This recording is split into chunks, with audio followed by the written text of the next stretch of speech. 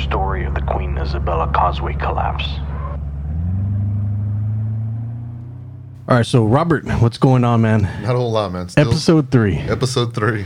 So we're on our mission to chipping away at everything that's going on with the Queen Isabella collapse story. It's coming along. It's coming along. And today we have a very special guest. And why don't you cue that up for us? Let us know who's going to be coming on. So Roland is Roland Moya was with me on the boat that night, and he's my cousin. His late father and my mother are siblings. So somos primos hermanos. And his brother Leroy, who has still not yet reached out back to me to let me know whether or not he wants to participate. We still got our fingers crossed. But Roland did say that due to the weather he couldn't come into the studio, but he would love for us to give him a call and we could pick each other's brains and kind of toss around what happened that night. So yeah, I think that's super important because we just don't want this to be from your point of view. Correct. We want to gather as much information from this and dissect everything that we possibly can because you quite possibly could have missed something. I'm sure I did. I'm sure I did. There were 4 sets of eyes that night. Tony, Leroy, Roland, and myself. So getting Roland's input and intake or memories of that evening should prove useful. Awesome. And before we call Roland, we did reach out to the Port Isabel Police Department, and we are going to try to get the 911 calls from that night.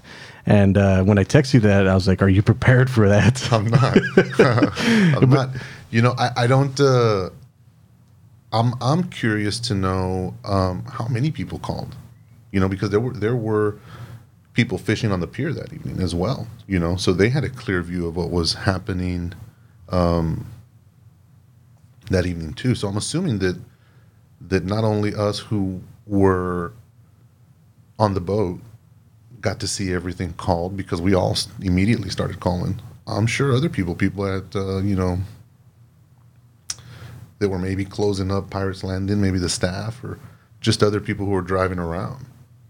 I'm curious to know how many people called, and I know I myself called from the boat and was threatened by the lady who was answering the 911 calls. She, there were several, but the first lady hung up. She was like, "Sir, this is you can't be crank calling or misusing this. It's it's a lifeline to other people. It's important that we keep these lines free." And called again, said the same thing immediately after I hung up on her, and the next person even told me, we can track your phone. We know where you're at. You can't be misusing this service. It was obvious to me that what I was witnessing couldn't even fit in some people's in their imagination. They couldn't even fathom that even when a 911 call came in, they still chose to believe that bridge was intact and that there's nothing out there that could have affected it. Yeah. So I am curious to see how many 911 responders reacted that way, because I know I experienced it. Yeah. It's going to be very interesting phone calls, and we're going to try to get that as soon as possible. And then, of course, we'll have another podcast just showing that. And also, at the same time, we're still trying to get those affidavits. Correct. So we're on a search for as much content as possible. It's our crusade now. Yeah. We got to do it. So with your all's help, of course, help us along the way to help this story live again. Because with your help, this is RGV history, and I think with everybody's help, putting just a little bit in, we can tell a bigger story that's bigger than you, that's bigger than this, that's bigger than anything.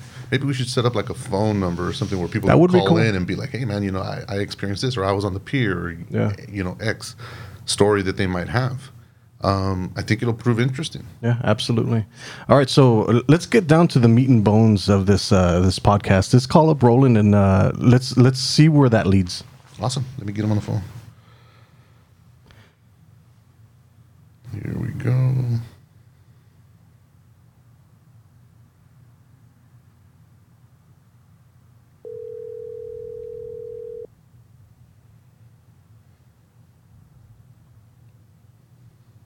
Hello. Hey, Roland. What's going on? Not a whole lot, brother. What you doing? Nothing, man. Good. Listen, we're recording already, and What's going on, Roland? It's Josh Morales, man. Hey, Josh, how's it going? Pretty good. Thanks for doing this, man. I know it means a lot to Robert and, of course, everybody, what we're trying to do here, so. Yeah, no problem. I got to hear both versions of it. Well, not versions, but both episodes or whatever you want to call it. Pretty spot on, man. So whatever I could add to it is pretty good. Absolutely, and I think that's what me and Robert were talking about, is that we want to try to get as many people's perceptions of what happened that night. That way, because obviously he can't remember everything, and you are in one place, so you have different eyeballs on everything. So we kind of want you all to have that conversation about what you saw differently than he did. Right. So I'm going to step out, and you all do your thing, man. hey, Roland. So I texted you yesterday. I said, "Hey, man, what time did the first 911 call come in, or like, do you remember what time it was more or less?" And you're like, "I was at 2:02 a.m." What do you remember that really stands out about that night? Because it was late. Well, here's the big part, and I think when you finally get a hold of our written statement to the Port Isabel Police that we did at the Port Isabel Police Department, I think it's where you're going to really see where all this ties together, where we're not just a bunch of guys that were bullshitting about what happened out there. But one of the biggest things that I think, I mean, maybe you didn't remember because you weren't a part of it, was when I called. I know the reason I know the time of day that it was is when I called the 911. I don't know. You're gonna get goosebumps right now. Remember that I kept saying they got. Hey, by the way, this is the Tarantino version, so I dropped a couple of F-bombs. Sorry about it. No worries, man. Go ahead. Yeah, but remember I told you, man, they got some fucking foreigner on 911 today. The guy can't understand me, and I called back again 911, and it was the same guy that answered, and he had this real strong. It wasn't even Mexican accent, because I even tried speaking to him in Spanish, but like a Middle Eastern or Indian accent the guy had, and you know, and then we brought it up. You know, it's gonna be in my testimony, because I was pissed about it, because. It's ringing a bell, man. I remember you kind of like yelling at the phone and stuff, but everybody was calling 911.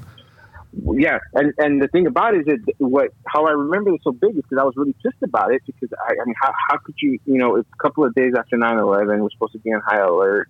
How do you not have someone at the 911 call center that's going to take any call seriously? You know what I mean? Mm-hmm. And so I mentioned this. So the boys know what's going on. I kind of told them, hey, play this. You know, your Uncle Robert is doing this podcast. You know, tell me what you think, because I think the kids don't really understand what a big deal it was to what we did. They don't. You know, they have no idea. Yeah, it's just like, you know, my dad went fishing, and for them it's like we helped some guy with some gas. You know, that's how mild it is. It is in their minds. Yeah, 100%. In their mind, yeah. So I guess Aaron had mentioned it to Hope, which is my ex-wife, and so I just texted her and I said, "Hey, any chance that there's a file there with some of the stuff from what happened on the Causeway?" And she was like, "Yeah, I got a boatload of this stuff, because remember, she worked for Frank." I remember that. That's right. In fact, that's how Frank came into play. I was telling Josh that after the accident, the Texas Rangers and all of these, you know, federal entities gathered us up and like hauled us to the police station and threw us in the broom closet. And let me tell you something you also didn't mention that it really got me chills and really freaked me out. Is that when we walked over there. It was a short walk. Yeah, they walked us. Yeah, but remember when we made the curve around the building and all the families were there saying, "Did you see this car? Did you see that car?" Right. They were family members on the other side of the yellow caution tape, holding up pictures of their loved ones, Dude, you did give me goosebumps right there, bro. Like, real talk, I remembered that, and there was a lady holding a picture of a red Mustang that we all saw go over. Oh yeah, and it seems like every car did you see this car? Did you see that car? Whatever. Every single car person. Every car they said, "Did you see?" Yeah, we saw it. You know? I remember that clearly now. And then the one thing that's just burned in my brain, man, is the grandmother of that little kid. That little, I don't even know his name. Welch, I think, was the little blonde little kid. Mm-hmm. The grandma asking us, "Did you see?" I don't remember what car, but her face, because asking us if we saw it. No, and us knowing, yes, we did. Yeah. And then later, putting two and two together, who she was. But I remember the grief on that lady's face, man. Forever haunts. That little boy lost both his parents that night in that crash. Yeah. Roland, I told this to Josh the other day. What would the attorneys refer to that child as? Do you remember? The golden child. The golden child. You know, speaking of douchebags, because they're all douchebags. The attorneys, they were all involved. They were there to help and benefit, and that's why we were silenced, Robert. Yep. They needed our. They were leeching off of our emotions. You know, we were all diagnosed with post traumatic stress. 1,000%. All of us, and they didn't care that we were suffering from what we went through and the haunts, the memories, the nightmares. They didn't care about that. What they cared about was. You guys need to be a part of this because we need you not to say anything that's not going to help the case. Correct. And so I kind of started like, you know, so I mentioned this to Hope and she's like, yeah, let me get this file together. I know I got it because after she quit, and the case was already put to sleep, she kept a file on us that she kept copies of us. So she's going to look for that and I'll have her. And that would be phenomenal. Send it to you. I bet you those statements are in there. So there's not even any need to have to go through any, open records request. Phenomenal. Hope did work for Frank Enriquez, who we all know took his life too. I remember being in the Brownsville courtroom, and all of these attorneys would. Oh man, I took notes, Robert. That's like number 5. You skipped number 5 on my notes. Yeah, these attorneys were giddy over this accident, man, and they would joke and refer to that child as a golden child because they knew they were going to get a big payday. They were going to have a huge payday, and huge. Those sons of bitches would just be laughing and joking, and as soon as the people who lost loved ones would come in or start, shuffling into their demeanors would change, and they would, like a fucking switch, they would just turn it off. And I see. And all of a sudden, everybody's real grim and bleak, and we were disgusted with it, man. And I remember having that conversation with Roland and everybody. Damn. And the important thing is, the reason that we got to witness this firsthand is that we were a bunch of kids that were in there. They didn't know who we were at the time. Mm-hmm. We got a little dressed up. We thought we were going to be in front of cameras in the courtroom, etc. So they probably thought we were assistants to all these attorneys that were in there, because we were the first ones in the courtroom before the families were. And I remember specifically, you're going to remember this part too, bro. This was the federal courthouse that we were in, and the defendant lawyers had flew in on a private jet.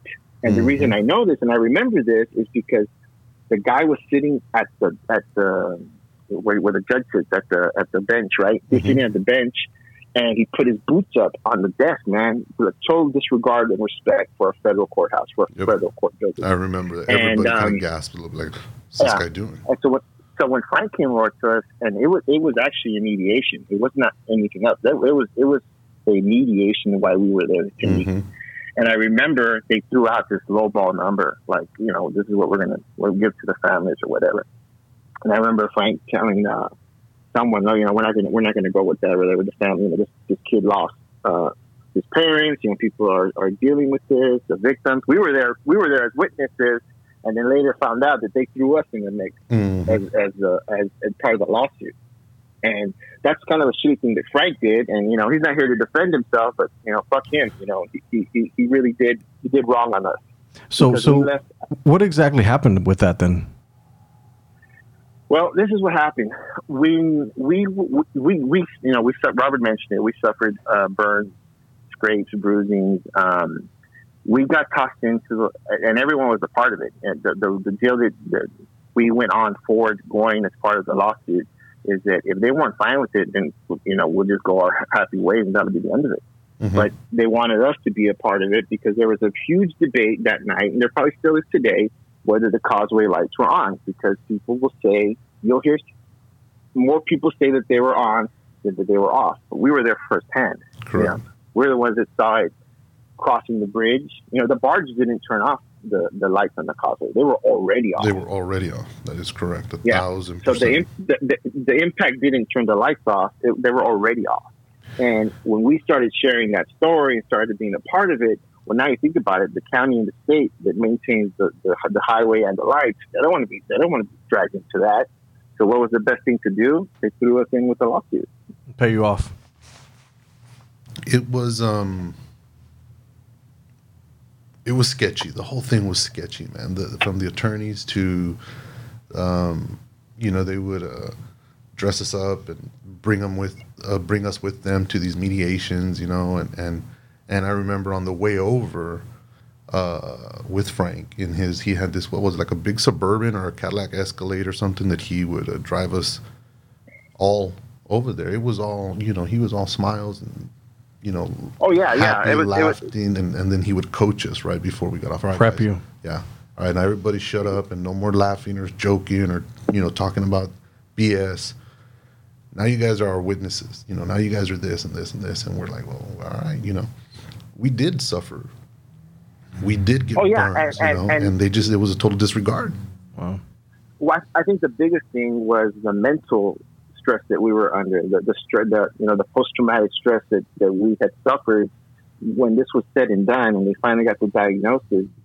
I know that I never got to see another person to talk about what was going on, and that goes back to why Robert took the approach of let me write this down. And I remember you writing some books, Cherry Falls or something like that. I remember that was the first name that I wanted to call it because the tail lights of the cars falling in the dark water looked like there were little cherries falling off of the bridge.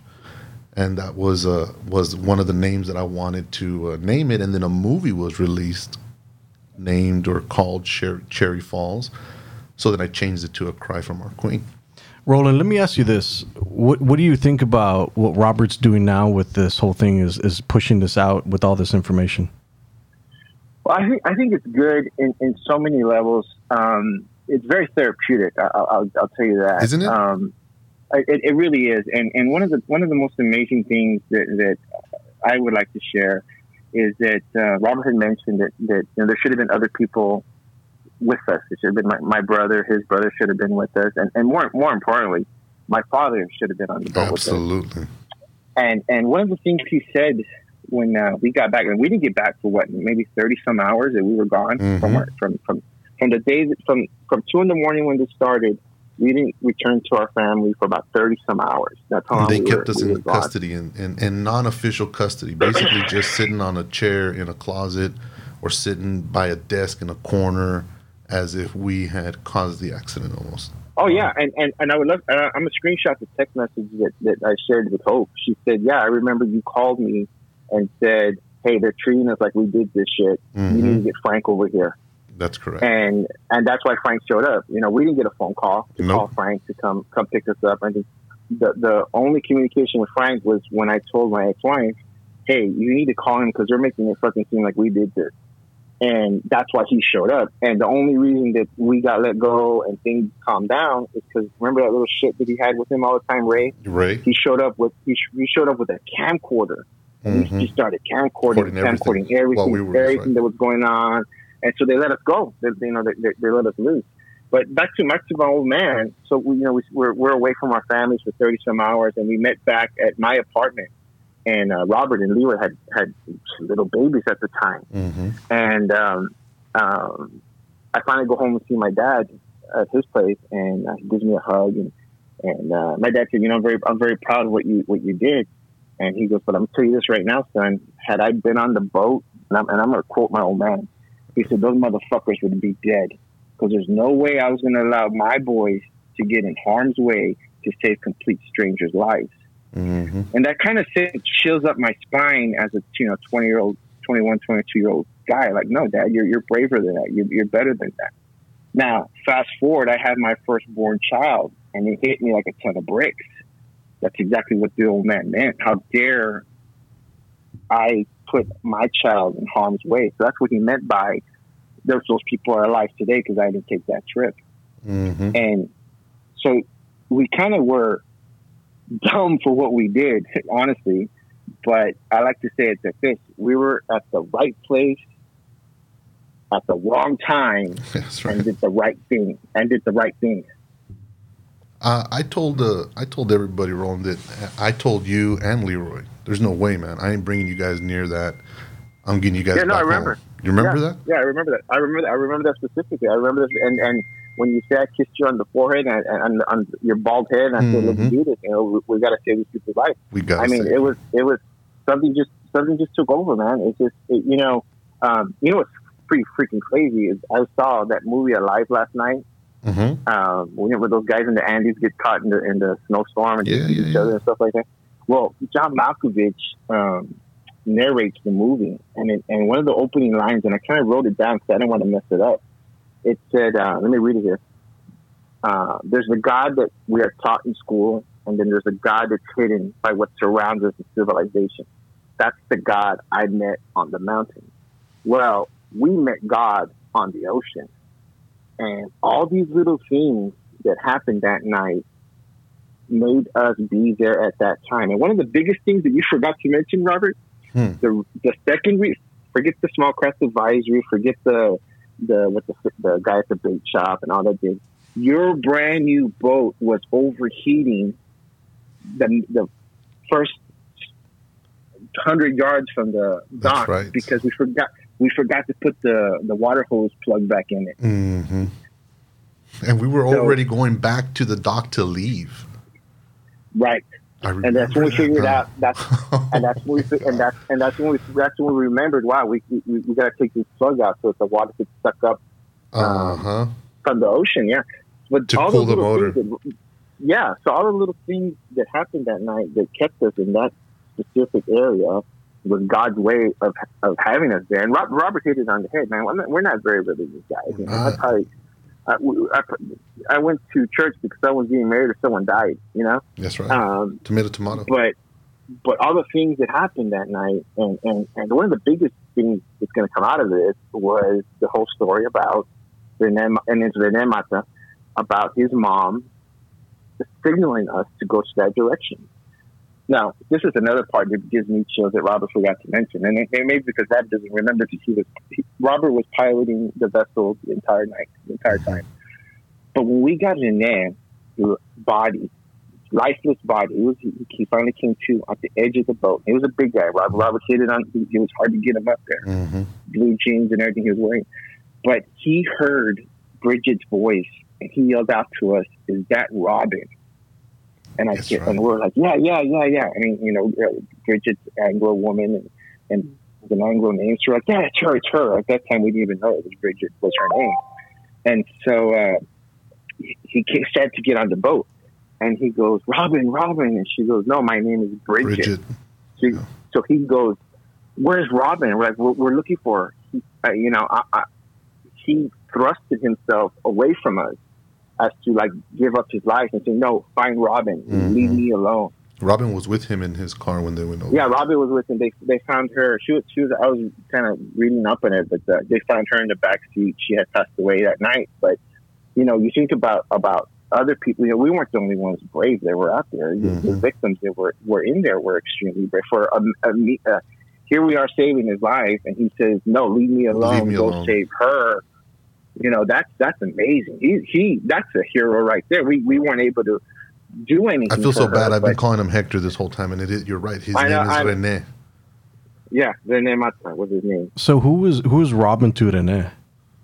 They were just buddies. They were just friends. She was out with him, kind of distract him because he was living in Houston at the time, and he came down to be here for his mom's services because she had passed away.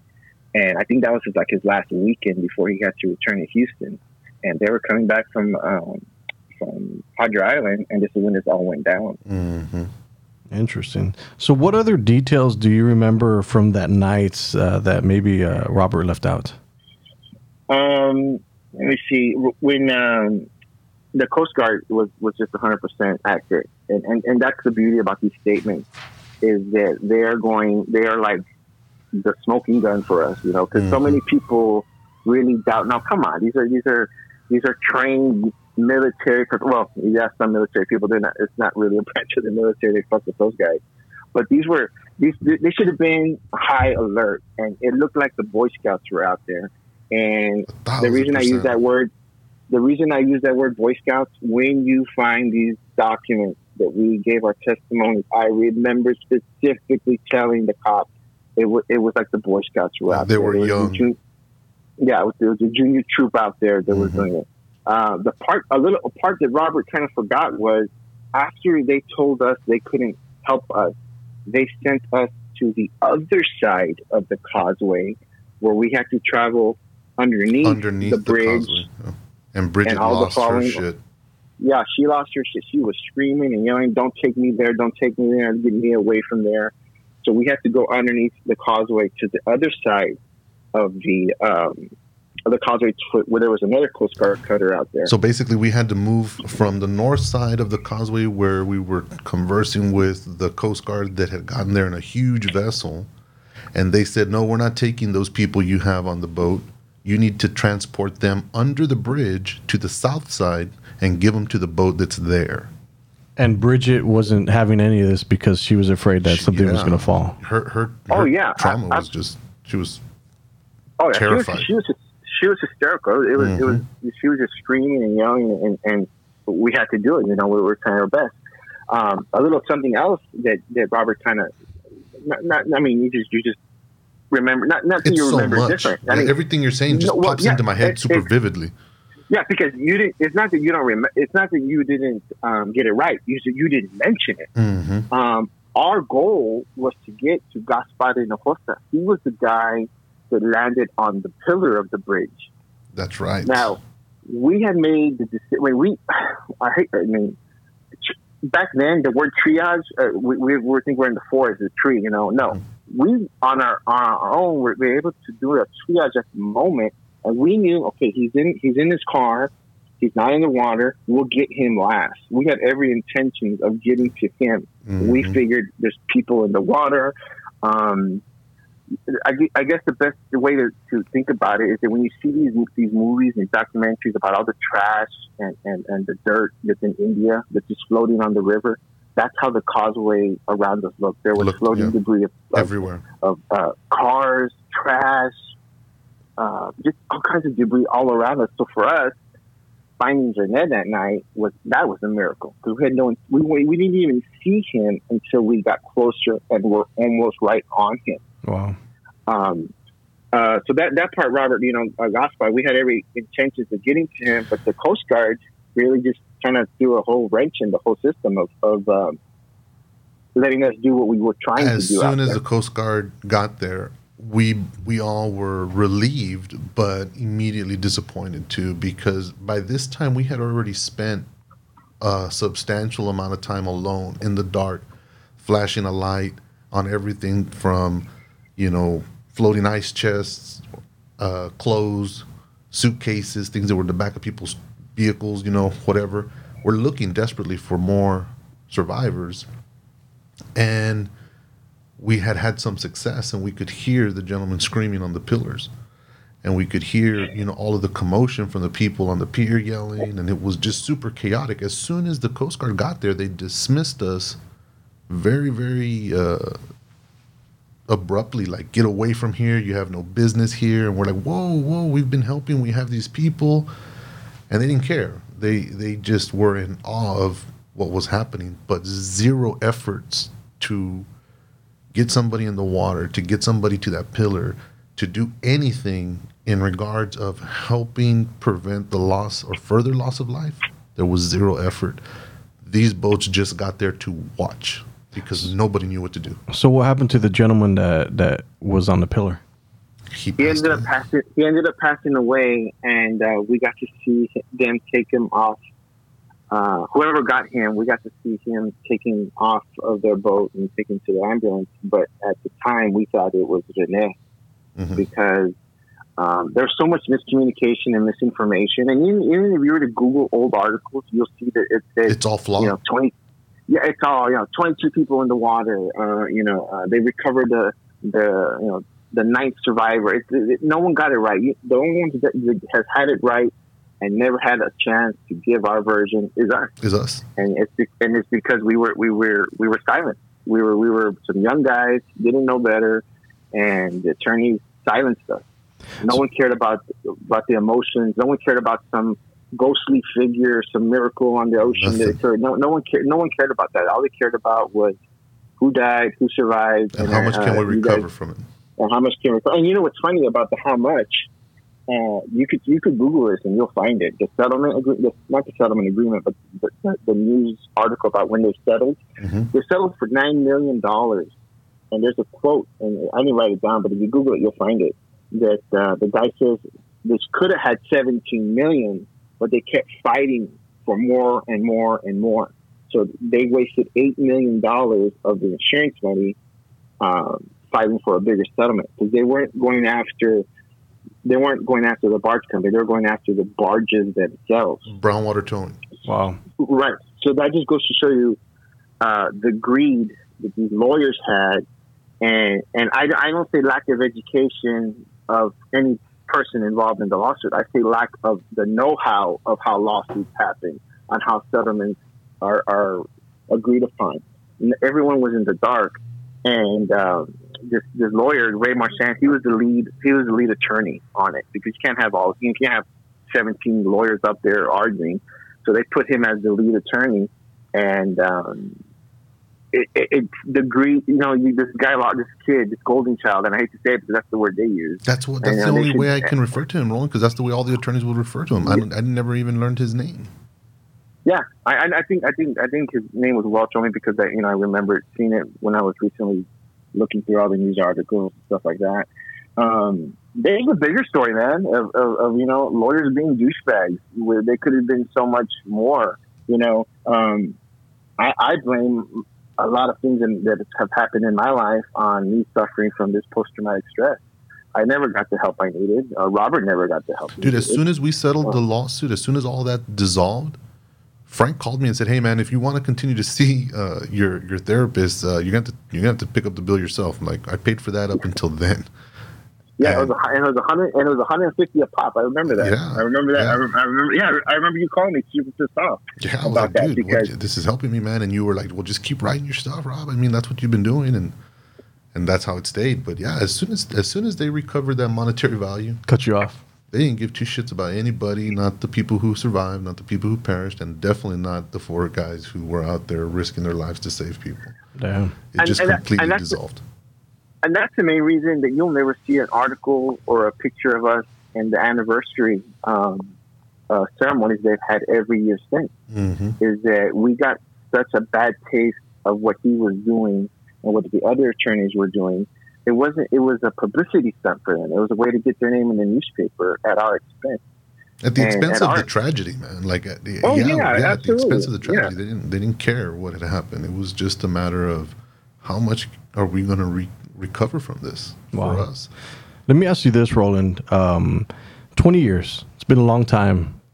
Do you regret not telling the story earlier? Obviously, the gag order is for 20 years, but going into year 1 to year 5 to year 10 to year 15 to year 20, how has this been itching to get out of you? It's been, the story's been shared with friends, close friends, family members, and stuff like that. And Frank said it clearly. You can't go after the Coast Guard. You're not going to get nowhere with them. So why share the story that they showed up being dicks and asking for a cigarette lighter? Dude, that's burnt into my head, man. Hey, don't worry about that. Does anybody have a lighter? I need a cigarette. Yeah. It's gonna be in your statements, bro. I'm telling you. Yeah, it's in our statements. Right now, it's gonna be in our statements. And it's 20 years ago in a couple of months, right? But no, I remember that night clearly. I remember the smells, the taste. I remember even what some of us were wearing. And the part about it, your question of I wish I could get the story out, is we were silent. We were told no. There's no need to do that.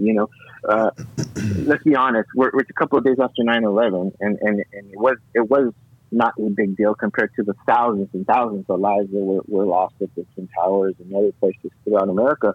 But it was a huge thing in the Valley, and I think that the lawyers were saying you're bringing too much negativity to it by saying more people should be held accountable. Oh, and back to Robert, your thing, Robert, where the second interview, you're talking about how we went back out there with the frogman to get him out. Yeah.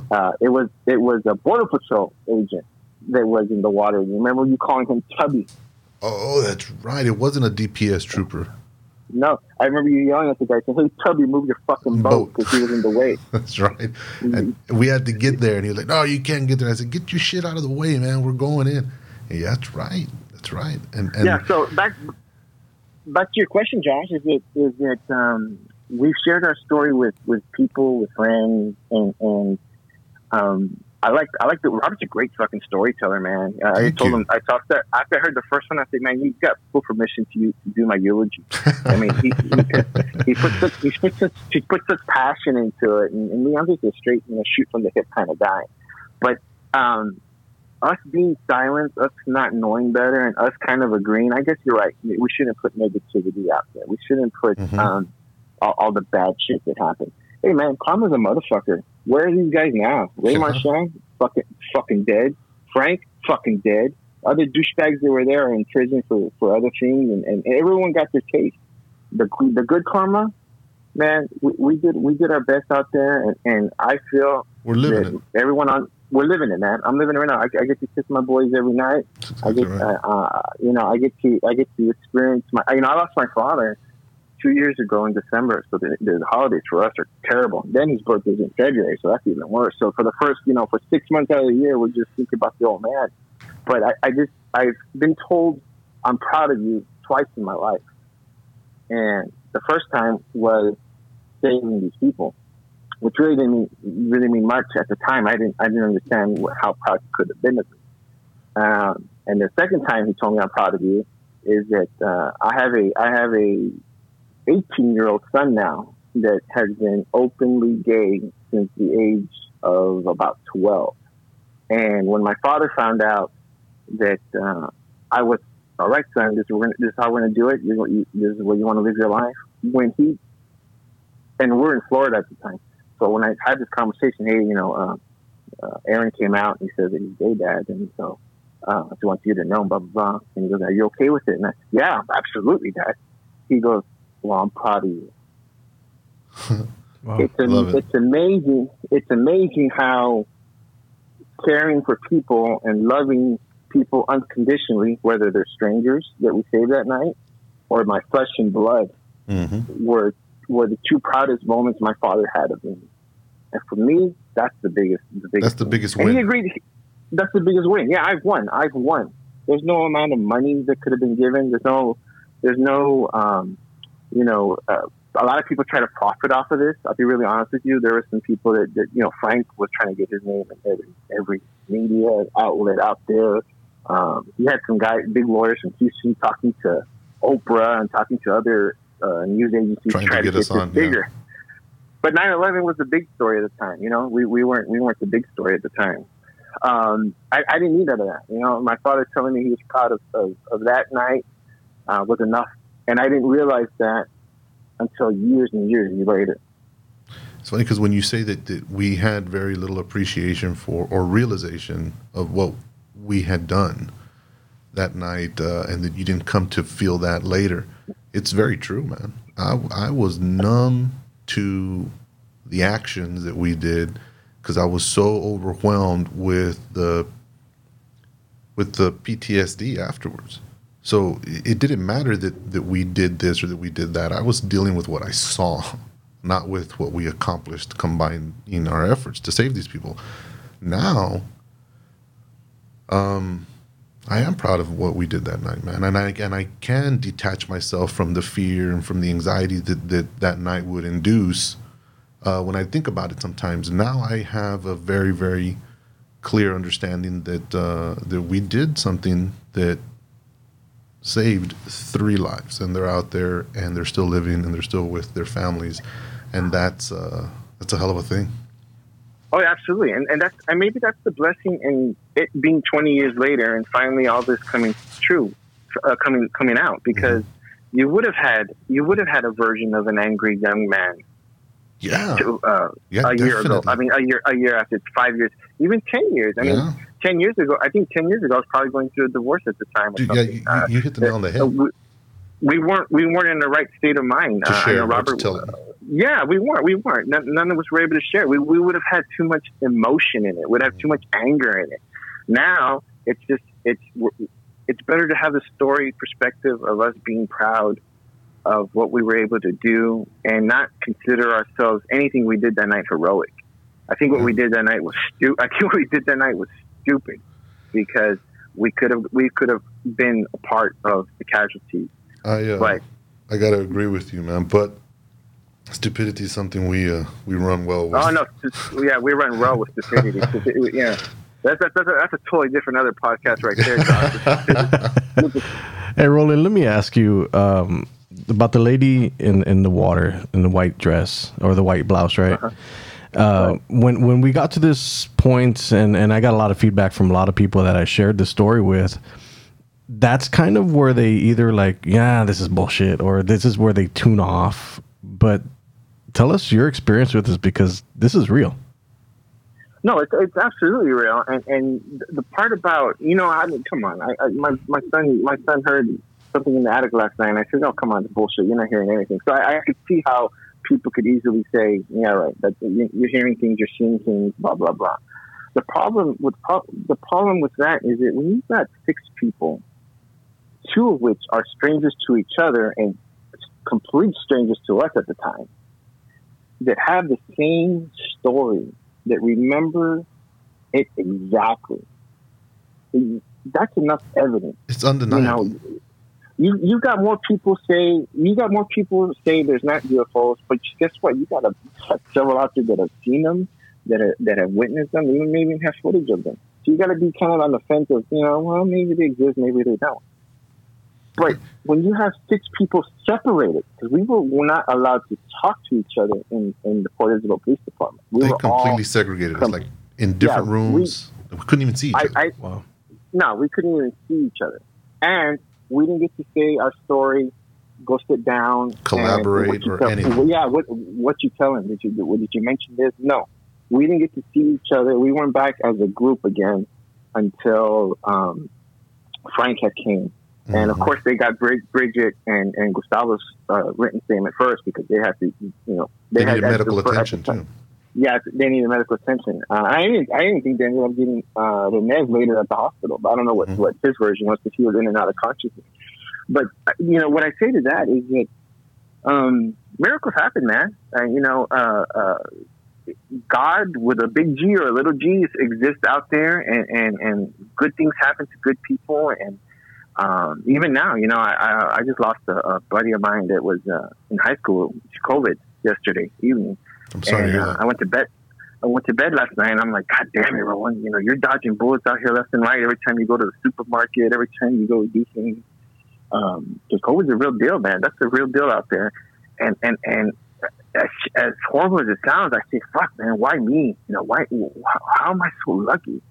And I just think there's a bigger thing out there. There's a bigger picture out there, and we did it. And the scary part is that about our stupidity that night is that you kind of get numb to tragic things, and you're the first one to want to jump head in. Everyone says, I'd run into a burning building, or I'd jump into a water to save someone drowning. Until you're put to the test, until you see it happening live, you really don't know how you're going to react. And the one thing that I could tell you without a doubt is there's some shit going down, and me and Robert are there. Robert, I'm by myself with her. All 4 of us are on that boat. I could tell you without a doubt. Well, my first question is, so who did he save? What did they do? Because you got that, I wouldn't say confidence, but you got that spirituality in you that says, I can't be hurt. I have to do this. I have to save this. I have to be a part of this. And Robert, poetic motherfucker, when he was talking about everyone does want to help someone. You do want to give directions to the guy. You want to help the guy with I just messaged the guy on Facebook right now that needs firewood, because we're freezing our asses off over here in San Antonio. I just messaged a complete stranger a little while ago. It's in us, man, to want to help, to be of use. I got firewood up the ass. You want to meet me out at the ranch? Come pick up as much as you could load for your family, and we're all part of that. And I got off track. But back to the lady.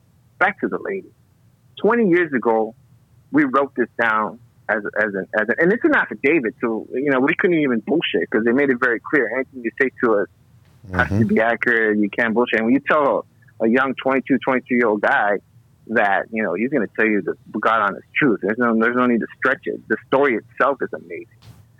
But anyone who doubts it, give us a few moments. Give us time to find these affidavits from 6 people. Jaws are going to drop, Roland. Jaws are going to drop. Yeah, man, it's amazing. It's amazing because our entire story hinges that we've shared with you not only hinges on it, but it's going to be there. Mm-hmm. You'll be able to see it in everyone's perspective. You've yet to speak to Leroy and Tony. When you get a hold of Gustavo and Bridget, you're going to hear the woman that we saw, the woman that we were next to get, and then ended up being Jeanette that we saved. Mm-hmm.